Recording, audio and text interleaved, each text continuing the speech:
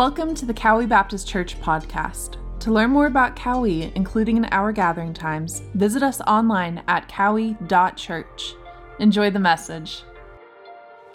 Amen, amen. If we don't do anything but say amen, we've had church already today. What a blessing.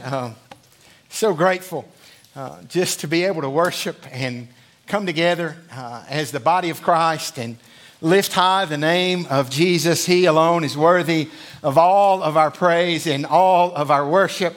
If you're a guest with us this morning, we are especially grateful that you are here, that you are worshiping with us this morning. We are expectant of all that God will do in our midst as we open His Word. And we are in the book of Philippians. We've been walking verse by verse through this great passage of Scripture, and we are in chapter 4 today. So we're in this final leg of the race, and so I want to invite you. You can take your copy of God's Word and open it to Philippians chapter number 4, and we're going to read that together here in just a few moments. If you're following along in the app, you'll be able to download that from Google Play or from the Apple App Store and follow along. You'll find sermon notes there.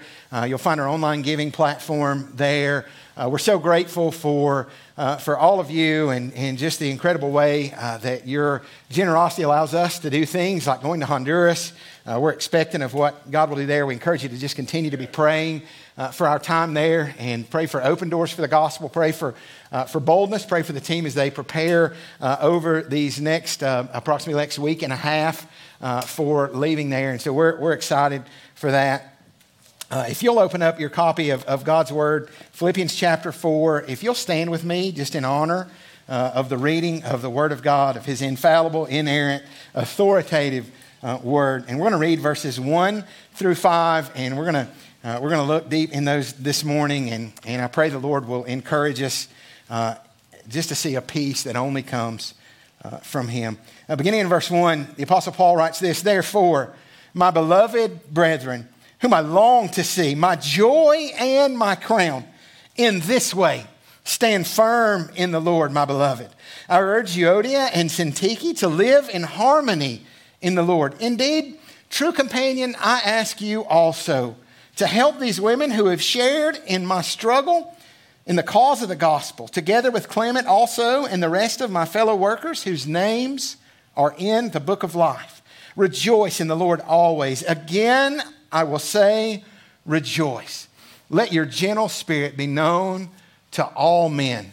The Lord is near." Let's pray. Father, we pray, God, that you would bless the reading of your word. God, we pray that you would take your word this morning, God, and you would accomplish, Lord, what you've sent it forth to do. God, we know that there's no power in my works, but God, there is power in yours, Father. And we pray, God, that this morning, Lord, you would speak, Lord, to every person here, God, and that we might leave this place different than we came, Lord, and that we might go into this world that we live in, proclaiming the good news of the gospel of Jesus Christ. Lord, we love you. We thank you. We pray and ask your blessing on this service. And we ask it in Jesus' name. Amen. You may be seated this morning. You know, I don't know about you, but as we read those verses, I'm reminded that we live amongst a people that are looking for conflict. Have you ever noticed that? Like it doesn't take long to look around and you can find trouble. You can scroll through social media this morning and you can find some people arguing. You can do a lot of different things and you'll find conflict all around. And maybe you're like me and maybe you'd say, you know what, I don't like conflict. I try to stay out of conflict if I can. I don't want to be involved in those kind of things. And even, you know, as I was reading this passage last week, I'd originally planned on just cruising right through these verses in the midst of what we were walking through last week. And I was tempted. I'm like, I'm so anxious. Now, the Bible says you're going to see anxious for nothing, but I'm anxious to get to the next part of this book of this chapter in Philippians, because it's going to talk about anxiety. And we live in a world that not only is filled with conflict, but a world that is plagued and is paralyzed by anxiety. And we're going to see in the scriptures that God, and I just believe God's going to do a work in us as we look at this next few weeks as we walk through Philippians 4 and look at the peace that God can give. And this morning, I want to encourage us to stand firm in the right battle. Now, when we think about the conflicts that are around, I want to remind you that we are in a battle. And as we recognized in the beginning, God's already won. But we are in a battle. We are in a spiritual battle. And as we look in this passage of Scripture, we're going to see conflict in the church. And we're going to see that unresolved conflict and broken relationships are robbing people of peace. And they're robbing Euodia and Syntyche in this passage. I believe that because of the impact that it was making, that it was robbing that church of peace. It was robbing that church of all that God has for them. And we see conflict all around. You know, last week I shared a few pictures from Sherry and I's adventure on our waterfall trip. And y'all got to laugh at me a little bit. But it was a day of sermon illustrations. I'm thinking, does all this stuff happen to everybody?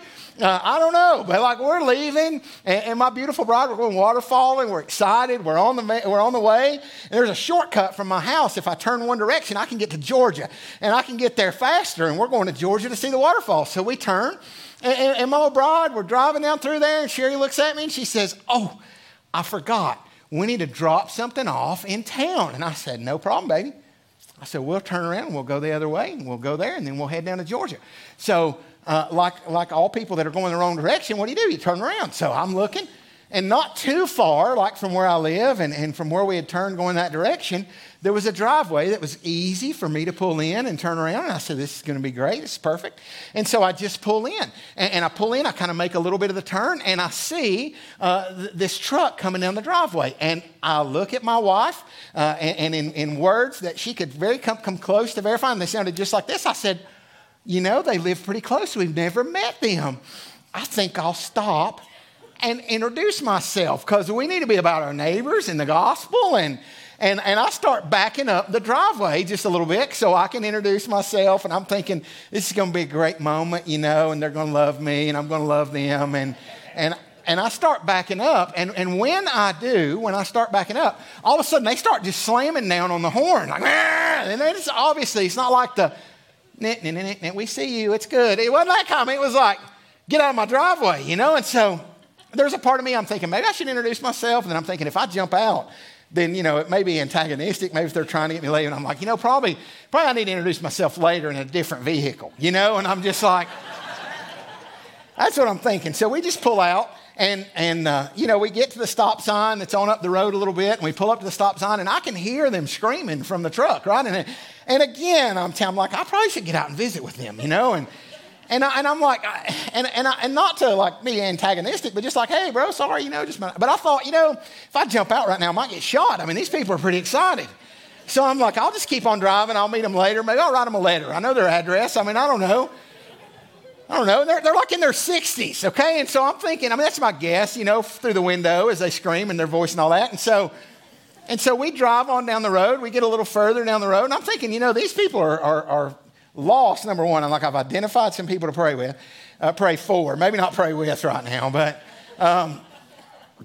And so I pull on, and when we get to the 4-lane there where they can drive, they zoom by me like they're like really fast, you know, and they're a lot of gas, and I'm kind of laughing, you know, and Sherry's smiling and waving as they go by, you know. I'm like, "Baby, quit, you know, you gotta." It was a love you wave. It was a love you wave, right? And so they go on by, you know, and we're kind of like, you know, sorry, you know, just kind of waving by. Well, they get to where they're going to turn, and we're kind of going by, and lo and behold, they give me this gesture out the window, and I don't believe they were saying I'm number one. I mean, this is not going so good for me, you know, and I'm thinking, you know, we'll kind of lean in here later, but here it is, right? They're responding, and a lot of times there's conflict all around us, and people, it was pretty quick for me to identify, like, we need to pray for them. I need to visit with them. There's conflict, you know, that they're looking for. They're kind of in that mode. And they're doing what lost people do, right? And in their heart, what I know and what I'm talking to share about is they just have no peace, right? They've never experienced Christ. They've never experienced the grace and the mercy and the goodness of God. And so we need to pray for them. And I'm going to write this letter. I got their address. And I'm like, I'm going to engage somehow. I'm going to pray about that first and try to love on them some. But we're trying to figure that out. But I'm reminded, right, that this conflict thing is all around. And people are looking for a people that will respond to conflict differently than this world. And I wonder, what's the difference in the way you and I respond to conflict compared to the rest of the people that are in this world that are without Christ? And there should be dramatic difference in the body of Christ in the way we do that. Now, Paul's going to address conflict within the church, and we're going to jump right in because we got a lot of work to do. But verse 14 and 15 of Philippians chapter 2, he's kind of already addressed some of this, right? We see him, we read these words. He says, do all things without grumbling or disputing, so that you will prove yourselves to be blameless and innocent children of God, above reproach in the midst of a crooked and a perverse generation, among whom you appear as lights in the world. Now, Paul has encouraged them. He said, you're to be light in the midst of this world. And then we're going to read in verse 1 of chapter 4 today that we've been called to stand firm in the gospel. He says, therefore, and he's going to give them some instruction.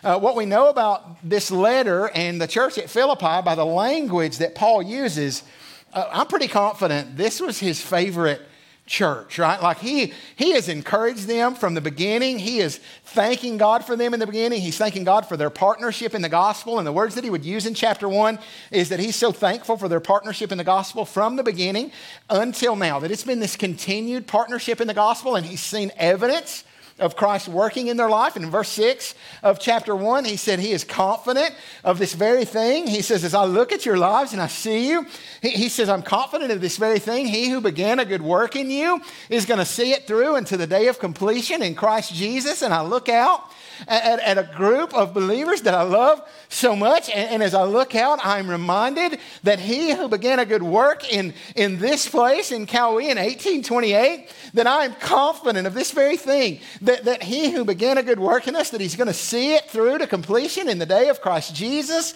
I'm so thankful that we can be confident in those things, and it's because of Christ and what he's doing. Verse 1 of chapter 4, he says, therefore, my beloved brethren. He says, man, I love you, my beloved brethren, whom I long to see. And he says, you're my joy.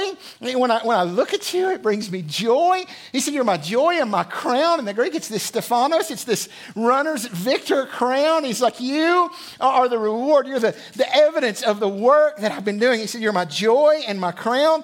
And then he says, in this way, stand firm in the Lord. Now we're hearing from the Apostle Paul, and he's looking back and he says, Jesus is coming soon in chapter 3. And he said, listen, you are citizens of the kingdom of heaven. And he said, we eagerly await a Savior. We eagerly await Jesus to return and make all things new. And he says, stand firm. Don't give up. He said, don't give up, church. The times that you're in, they're not easy. The marriage situation that you may be walking through, it may not be easy. But he says, don't give up, church. He says, don't give up. You are in Christ. And he says, keep pressing on. And it looks back, reminding us of that heavenly citizenship. And he says, stand firm. And he's told them, he says, look to those examples like the Apostle Paul. Look to him. Look to people like Timothy, Epaphroditus. Look to those people. Look to those who are walking in the Lord. Look to them. Follow those examples, but be aware that there are those that are around you, those that might even confess the name of Christ, those that are enemies of the cross, those that you need to be aware of. But may the reality of your citizenship in Christ and the promise of his soon return, may it give you strength in these moments to stand firm. What does it look like? What does it look like for a people to stand firm? What does it look like for the church to stand firm and be lights in the midst of a perverse and a wicked generation? What does it look like to do that? I'm going to give you three things before we lean in to the rest of these verses. But the first thing is that we proclaim the gospel. The solution, we look around this world and we understand the disease is everywhere, and that disease is sin. And there is only one thing that changes that, and it's the gospel of Jesus Christ. And there's nothing else that will impact this world than the gospel of Jesus Christ. There's not a political solution. There's not an educational solution. It is the gospel. And the proclamation of the gospel, we stand firm proclaiming the good news of the gospel. That's what Paul said in the first chapter. He said, even though I'm in prison, he said, I'm walking through difficult moments. And he said, I want you to know that my imprisonment has caused the gospel to continue to progress. They've chained me to a soldier and my attitude's not bad. I'm just telling telling him about Jesus. He says, my imprisonment has caused other people to proclaim the gospel. He says the gospel is everything. And it's our heart as a church. And I want to just invite you. We have been working as a staff. And a few months back, we had a retreat with our deacons. And we began really to just look at this call to proclaim the gospel, this call to make disciples. And we've been working diligently and have had a test group of a D group that's been going on for the last couple of months. And it's one of the most accelerated discipling, relational just commitments that we have ever seen or ever heard of. We're seeing just incredible fruit in that. And I'm reminded that like when the Marines come and present some things, they'll say, hey, we're looking for a few people. And they might look out at a group of students and they might look out at them and say, hey, what we're asking you to do is go through the toughest thing that you could ever imagine, the hardest thing that you would ever do. And it's going to take commitment and it's going to take discipline and it's going to take all these things. And there are a few people that will hear that call. There are some that will hear that and say, you know what, that's not for me. But there are a few people who hear that call and they almost run to the moment to be involved and to sign up and to be part of that. And the Apostle Paul would write to Timothy and he would say, stand strong in the grace that's in Christ Jesus. And he would say, stand firm. And he said, take these things that you've heard and learned from me in the presence of many witnesses. And he said, what I want you to do is entrust those to faithful men who will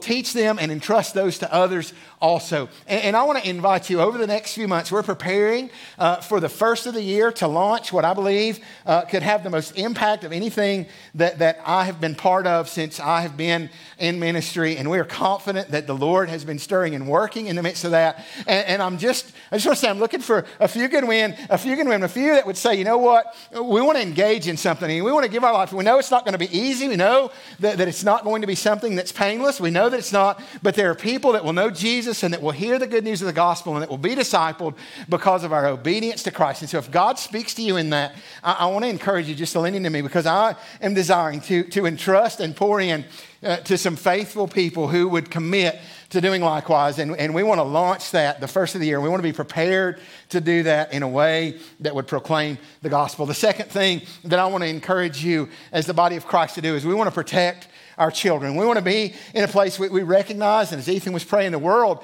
is in terrible shape. And we see all kinds of things that are around us. And we see just an impact that's happening on the next generation. You know, we were in the Gospel of John, and on Wednesday night, we're walking verse by verse through the Gospel of John. I teach a men's class that's walking through John right now. And as we were reading John chapter 2, there's this moment in John chapter 2 where Jesus goes into the temple. And when he gets there, he finds some things going on that make him angry. And we identify that. We said, hey, is Jesus angry here?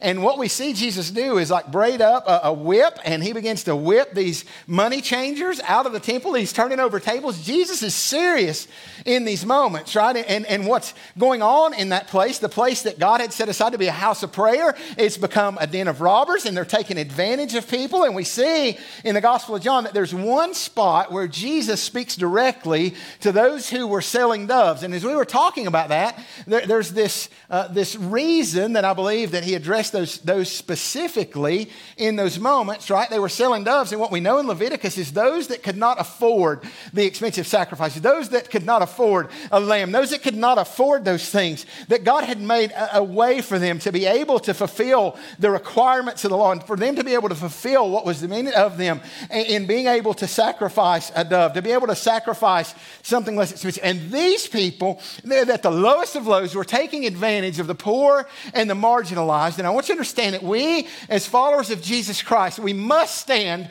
for those who are unable to stand for themselves. And we, as followers of Jesus Christ, have been called. We've been using language with our discipleship program that we're going to be releasing, is that we want to be daily abiding, right? This is what we want to equip people to do, to daily abide abide in the Word of God. And we want to be daily abiding, regularly sharing, intentionally discipling forces for good in the midst of our community and around the world. And when we think about being a force for good, can I just say thank you for being a church that embraces that? You know, last week, I got a sunburn outside on my head hanging out with the Trail Life guys. And there were, I don't know how many were there. I saw a picture and it was just like so many dads and their sons and other leaders in our church and other men that were giving themselves, pouring into the next generation. And we recognize that there's a need for men and their sons and for sons that may not have dads and don't have those mentoring relationships. And so our church has said, hey, we see this need in our community and we're going to engage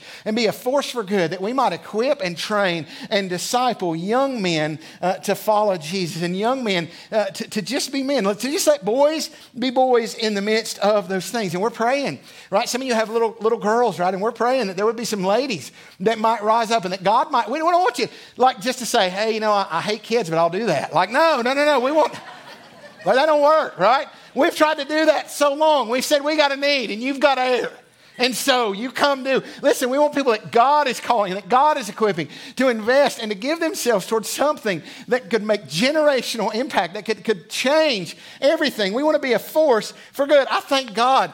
There's some of you in this room that have been going and sitting in library board meetings and have been sitting in county commissioners meetings, and you've been going to be a force for righteousness in the midst of our community because there's a reality that all across our land, and we need to not put our head in the sand, right? We don't want to have that ostrich look and run around and think that there's not an agenda that's trying to impact the next generation. We need to understand and we need to recognize those things. And what we're seeing when it comes to the library specifically, there's people that are going and they're saying, hey, these are inappropriate books with pornographic material in them, and they're being placed in places that our kids can see them. And we understand that when that happens, that it changes things in their mind. And we understand the impact of pornography. We understand the impact of all those things. And there are people that are saying it's not okay. And it's not okay. The world is screaming. And what we're living in is a culture of outrage. We're living in a culture of outrage that whoever's screaming the loudest. And somehow the church has become silent in the midst of those moments.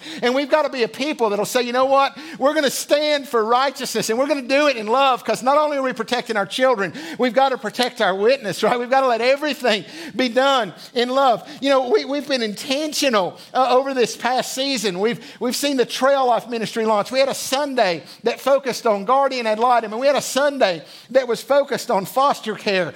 And the call that we have as followers of Jesus Christ to invest in children that are not our own and children that are our own, and to make disciples and to engage in ministry. And last week, if you were in this service, you saw an incredible blessing. Right at the end of the service, there was a young man, the very last person that came to faith in Christ last Sunday and then stepped into those baptismal waters, was Tyler. And Pastor Chris and his family, Pastor Chris and Lindsay, have been fostering and just a few weeks ago got guardianship of Tyler. And their prayer since the beginning, see, there's a reason that we want the body of Christ to engage in that, is because we want to be the ones that are investing and that are breathing in to a generation, because this world will disciple our children, and they are being discipled by something, and they are being discipled by someone. And it's a call as followers of Jesus Christ that you and I, those who have been purchased by the shed blood of Jesus Christ, that we would be the people that would pour our lives into the next generation.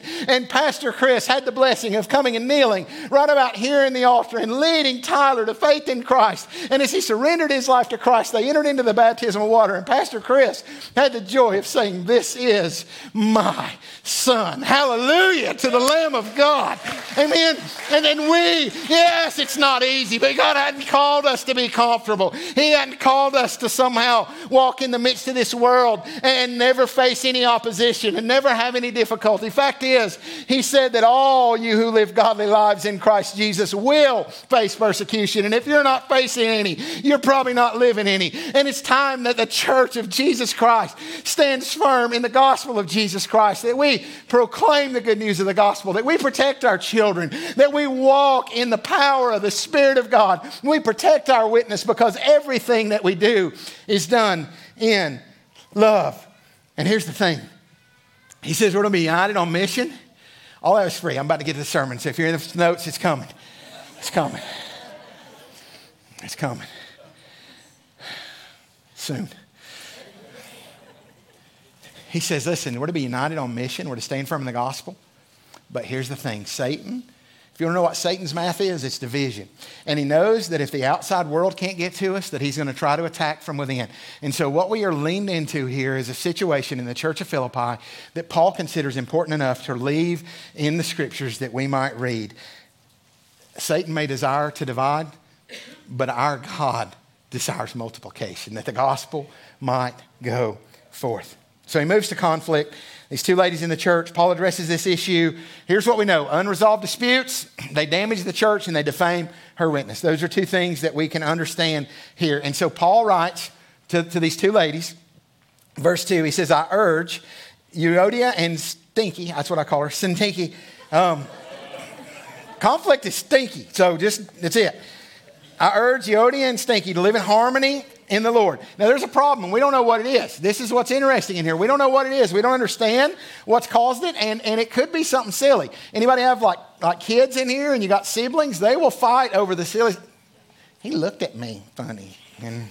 And his parents were going, y'all are family. I can't believe you're fighting over this. And it's not that the issue that they're fighting about is a big deal, but what it's doing to the family is a big deal. And so the parents intervene and they get in the midst and it impacts the family. It impacts and in this, it impacts the church. It impacts the progress of the gospel. And so Paul says, I urge you. And it's an interesting word. It's the same word that in the Gospel of John would be used in the noun form to refer to the Holy Spirit, paraclete, right? And so it's parakleo, and he says, I urge you, and it's this begging and this imploring. And what I see in it is saying, I'm urging you in the power of the Holy Spirit of God to work this thing out. He says, listen, I urge you, I'm begging you to live in harmony, to be of the same mind in the Lord. This is the only way we get in the same mind. We don't get this in our own, right? This is in the Lord. And he says, here's some real life application.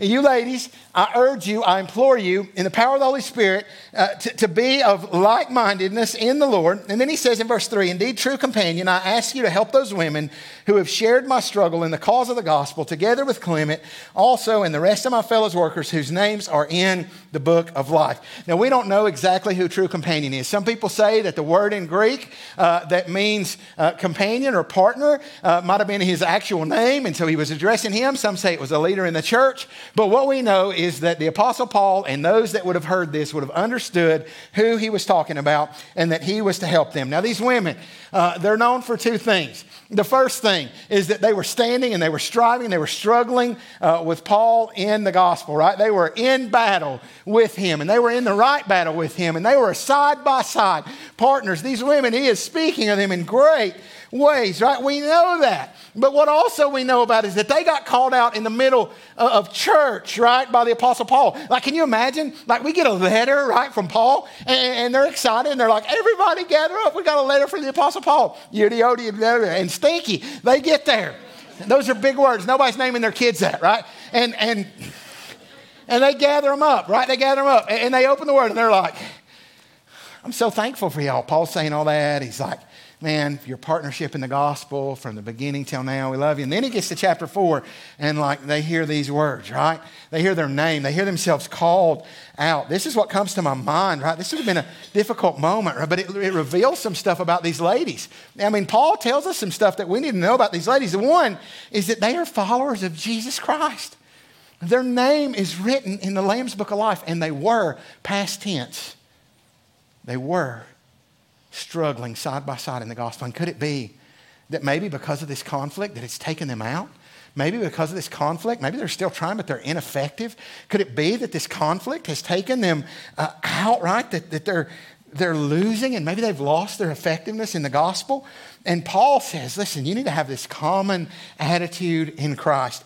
And if you'll center on the gospel, if you'll fix your eyes on Jesus, then all the rest of this mess will look so small. And he says this in verse 4. He says, joy in Christ. It's the cure for conflict. Verse 4. He says, rejoice in the Lord always. Again, I will say rejoice. Let your gentle spirit be known to all men. The Lord is near. See, it's not about figuring out so much who is right and who is wrong, but it's figuring out about doing what is right. And he gives this practical call to urge them to be of the same mind, to be in the Lord. And here's what I want to leave you with. I'm going to send out in the weekly email that'll come out tomorrow. Actually, when I say I mean Kelly. But we're going to send out some practical steps about this, some things that I wanted to lean into just a little bit, but I'm going to give you just a surface view, and we're going to land and be done. But there's all kind of things that result in conflict. And the question is, how do we handle it different from the world? I read a book by Ken Sande. He wrote a book called The Peacemaker. And in that, he talks about these two tendencies that we have. When we deal with conflict, we either escape and we just avoid it completely. So you'll see kind of this response. You'll see this relational suicide. It's like the relationship's over. I'm not dealing with it. I'm not addressing this. I'm going to withdraw emotionally. I'm going to be silent. So there's this escape response. And on the other side of this slippery slope that's dangerous is this attack response. And we're going to come in and we're going to say, this is why you have done all these things. And we're going to attack. It's also going to end the relationship. It's also going to do damage to the relationship. But he says, listen, there's this attack response or this escape response. And in the middle of that, right, there's this peacemaker response that says we're going to be with humility and mercy and grace. We're going to seek justice. We're going to love mercy. We're going to walk humbly with our God. We're going to engage in this because the gospel is important. See, it's hard work. Being a peacemaker is hard work. Jesus said, blessed are the peacemakers. I want to give you 4 things, 4 G's really quickly. And we're going to close it. And then I'm going to send out some more detail on this. But the biblical pattern for resolving conflict, Sande says, is this.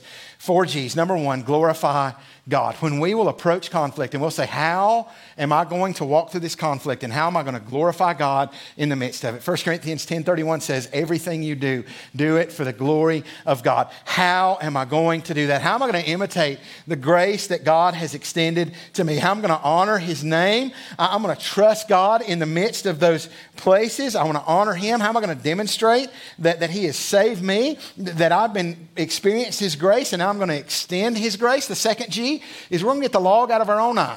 Okay, now I saw a pastor that I saw on social media, and he had a giant tattoo on his arm that said, only God can judge me. But it just happens to be that's unbiblical, right? That's not what the Bible says. And here's the truth. Like, we are to make righteous judgment. We are to engage in some of that in the body of Christ. But we are first to get the log out of our eye before we try to remove a splinter from someone else's eye. That's Matthew 7, verse 3 through 5. And by the way, I can't not share this 1 Timothy 1:15. Paul says this. He said, this is a trustworthy statement and worthy of being fully accepted. That Christ Jesus came into the world to save sinners. And then the Apostle Paul says, of who I am, I'm the chief, I'm the foremost. And so when you start dealing with conflict, and what I want everybody to practice this, okay? Don't point at anybody else when I make this statement. Who is the greatest sinner in the room? It's me. And when we'll walk into conflict and we'll understand that the greatest sinner in this conflict is you, is me, man, it changes everything. Third G, gently restore. Matthew 18:15 says, if your brother sins, go and show him his fault in private. So we deal with our own log. Then we gently go. Scripture says if he listens to you, that you've won your brother. So there's some things we just need to overlook. Like, we don't have to get hung up on everything. I don't have to worry about some lost person telling me I'm number one. Like, it don't make no difference. Right? And when it comes to the body of Christ, we need to let some things go. Right? We need to overlook some things, right? We need to be able to do that, right? But when it's strained a relationship, when we're in that, we need to seek to restore that. We need to walk in that. And we're focusing on what Jesus has done in our life, and so we extend that to somebody else. Final G, and we're closing this thing out. Go and be reconciled. Replace this hostility. Replace this separation.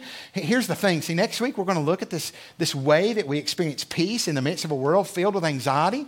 And some of us, we can't experience peace with all the circumstances that are around because we have relationships that are strained. We have hostility and we have separation and we have all these crazy things. Verse 23 of Matthew chapter 5 says, therefore, if you're presenting your offering at the altar and remember that your brother has something against you, not that you have something against your brother, but that your brother has something against you, leave your offering there before the altar and go. First be reconciled to your brother and then come and present your offering. It hinders our worship when there's conflict. It hinders our worship when we hold these grudges. It hinders our worship when we are not extending grace like Christ has extended grace to us. When we are more concerned about ourselves than we are ourselves collectively, mostly with God at the center, right, in the impact that it does. So, we go and we reconcile, we plan, we engage. And it doesn't always end well. It doesn't always, we can't control how somebody else responds. But I love what Romans 12, verse 17 and 18 say, never pay back evil for evil to anyone. Respect what is right in the sight of all men. And if possible, so far as it depends on you. And this is what I want you to hear this morning. Like, we don't want to short circuit the power of God in our midst. We don't want to short circuit the power of God in our lives because we are harboring anger. We don't want to be in a place that we're bitter and we can't experience peace. So far as it depends on us, let us be at peace with all men. And I want to remind you that it begins first by having peace with God. And it is out of a personal relationship with Jesus Christ. The Bible says that we were enemies of God. And that through the cross we've been reconciled. If we believe and trust in Jesus Christ, if we surrender our life to Him, that we are reconciled, that our relationship has been made restored. We have peace with God, and out of that peace with God, we can have peace with one another.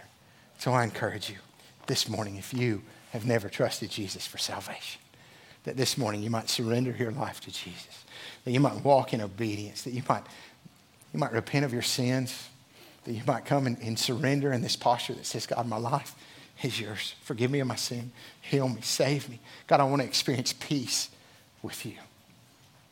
And then you may step right into those baptismal waters, just walking in obedience to Christ.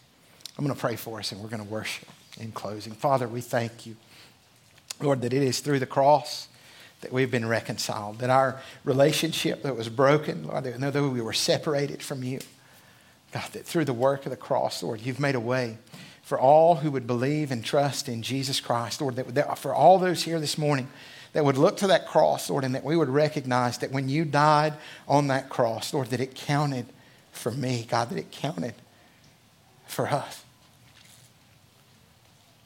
And Lord, that we might come in humility, recognizing our desperate need for your salvation, Lord, knowing that there's nothing that we could do to earn it, that there are no works that we could do to earn our right standing before you, but that it is only through the blood of Jesus Christ. Lord, your word tells us that without the shedding of blood, that there is no remission of sin, Lord, and in the perfect sacrifice. God, you loved us so much that you demonstrated that love, and that while we were yet sinners, that Jesus died for us.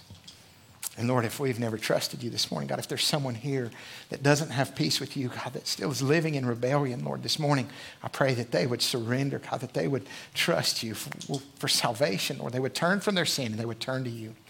And God, I pray for the body of Christ gathered, Lord, for those that are followers of you, Lord, if there is relational strain in our lives, Lord, I pray that this morning, God, whether it's a step of just praying over a relationship, or it's a step of coming to this altar and just asking for prayer, God, whatever that step is, Lord, I pray that they would take a step toward reconciliation, Lord, a step toward making things right, Lord, that we might be able to declare, God, as far as it is with us, that we live at peace with all men, Lord, and I pray that you would do a work in us.